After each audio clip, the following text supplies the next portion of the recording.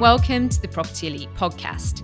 I'll be your host, Jen Lehman, Chartered Surveyor and co-founder of Property Elite. Stay tuned each week for more on industry hot topics, market updates and new RICS guidance. In this week's podcast, I take a look at the RICS guidance notes, Risk, Liability and Insurance First Edition, amended November 2021. It's essential listening for all APC and SRX candidates involved in providing surveying services. You can download a full copy of the guidance note on the RICS website or find a link in our website blog. The guidance note aims to provide guidance on mitigating or avoiding the risks and liabilities associated with surveying work. And surveyors may face claims under breach of contract and under negligence. When providing surveying services, a surveyor will agree a contract or terms of engagement with the client, defining the scope of service and obligations of each party. The client, i.e. the other party to the contract, can take action against the surveyor if any of the terms are breached. There is an implied term that the surveyor will provide services with reasonable skill and care, i.e. to not act negligently. A claim can also be brought under the tort of negligence. A tort is a civil wrong recognised by law rather than a breach of contract. This requires the same standard of service as the implied term discussed above, i.e. to act as a reasonable professional would do in the circumstances.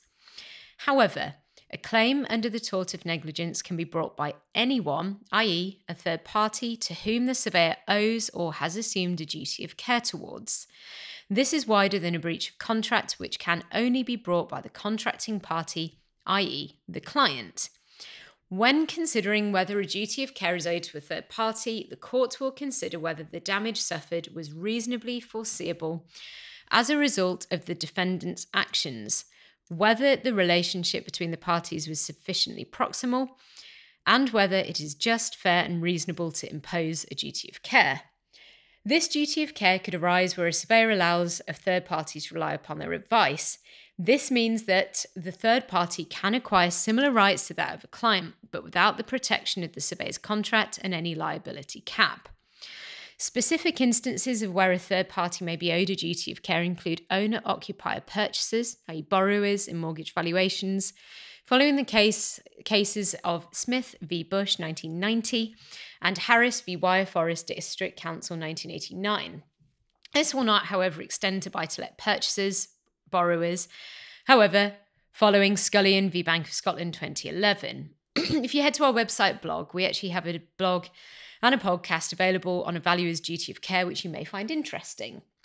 Surveyors should, of course, then be very careful when defining in their terms of engagement what the client may use the surveyor's work for. Ideally, this should only be for the sole purpose intended. If a client then relies on the advice for any other purpose, the terms of engagement should include liability for losses incurred as a result. So what's the remedy for a breach of contract or the tort of negligence? Damages for financial loss are generally awarded for both to put the complainant in the position that they would have been if the contract was not breached or the negligent act not committed, i.e. no better or no worse off. Under tort, the loss must have been reasonably foreseen by both parties at the time when the negligent act occurred. Any other losses will generally not be compensated for. Generally, claims are made against the firm who provided the services. However, claims can be brought against individual partners in a partnership. This promotes the benefits of using company structures such as an LLC or LLP, where the partner's personal liability is limited. However, to avoid any problems, all terms of engagement should expressly exclude personal liability. The Limitation Act 1980 allows claims to be brought for up to 15 years from the date of the negligent act. File records should be retained for this period in the event of any claims being made at a later date. Section 2.7 of the guidance note provides further guidance about limitation periods under contract and tort, in addition to where the services were provided under deed. As professional indemnity insurance, PII, is made on a claims-made basis, the policy must be in place when the claim is made, irrespective of when the services were provided. This emphasises the importance of having run-off cover if a firm ceases to trade for a sufficient period of time. Moving on, what's a liability cap?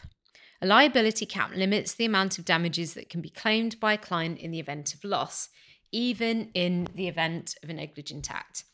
This helps firms to manage risk around the provision of surveying services. Liability caps must be written explicitly into a firm's terms of engagement and must be reasonable to be enforceable. What reasonable means, however, may differ between a business or a consumer client, and firms need to take this into consideration when agreeing caps.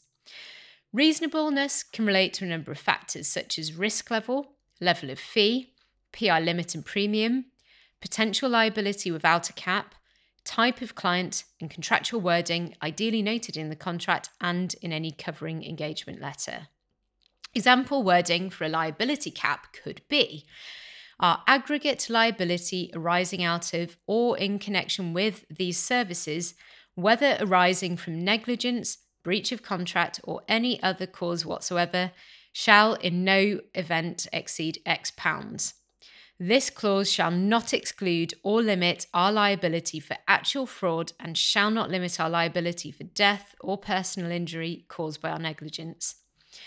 There's also a difference between liability caps and a firm's PI limit. The former, a cap, is the contractual agreement between the client and a firm, so the maximum amount that would be paid to the client in the event of a claim. The latter, the PI limit, is the maximum amount that the insurer will pay out for a claim. It's best practice, therefore, to agree caps below the PI limit. A liability cap could be set as a multiple of a proposed fee or a percentage of a value reported, amount loaned, or value of a construction contract. And finally, what should terms of engagement include to manage risk?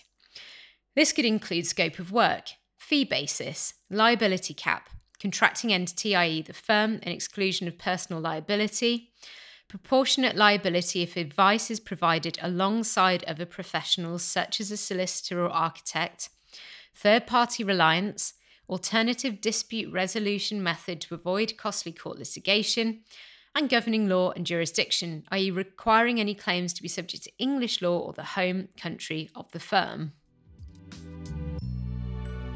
Thanks for listening to the Property Elite podcast this week. Head to our website to check out our full blog, free and paid support resources and services, free consultation for every single RICS APC and ASOC RICS candidate, and also ask us any questions you have via the website chat blog. See you next week.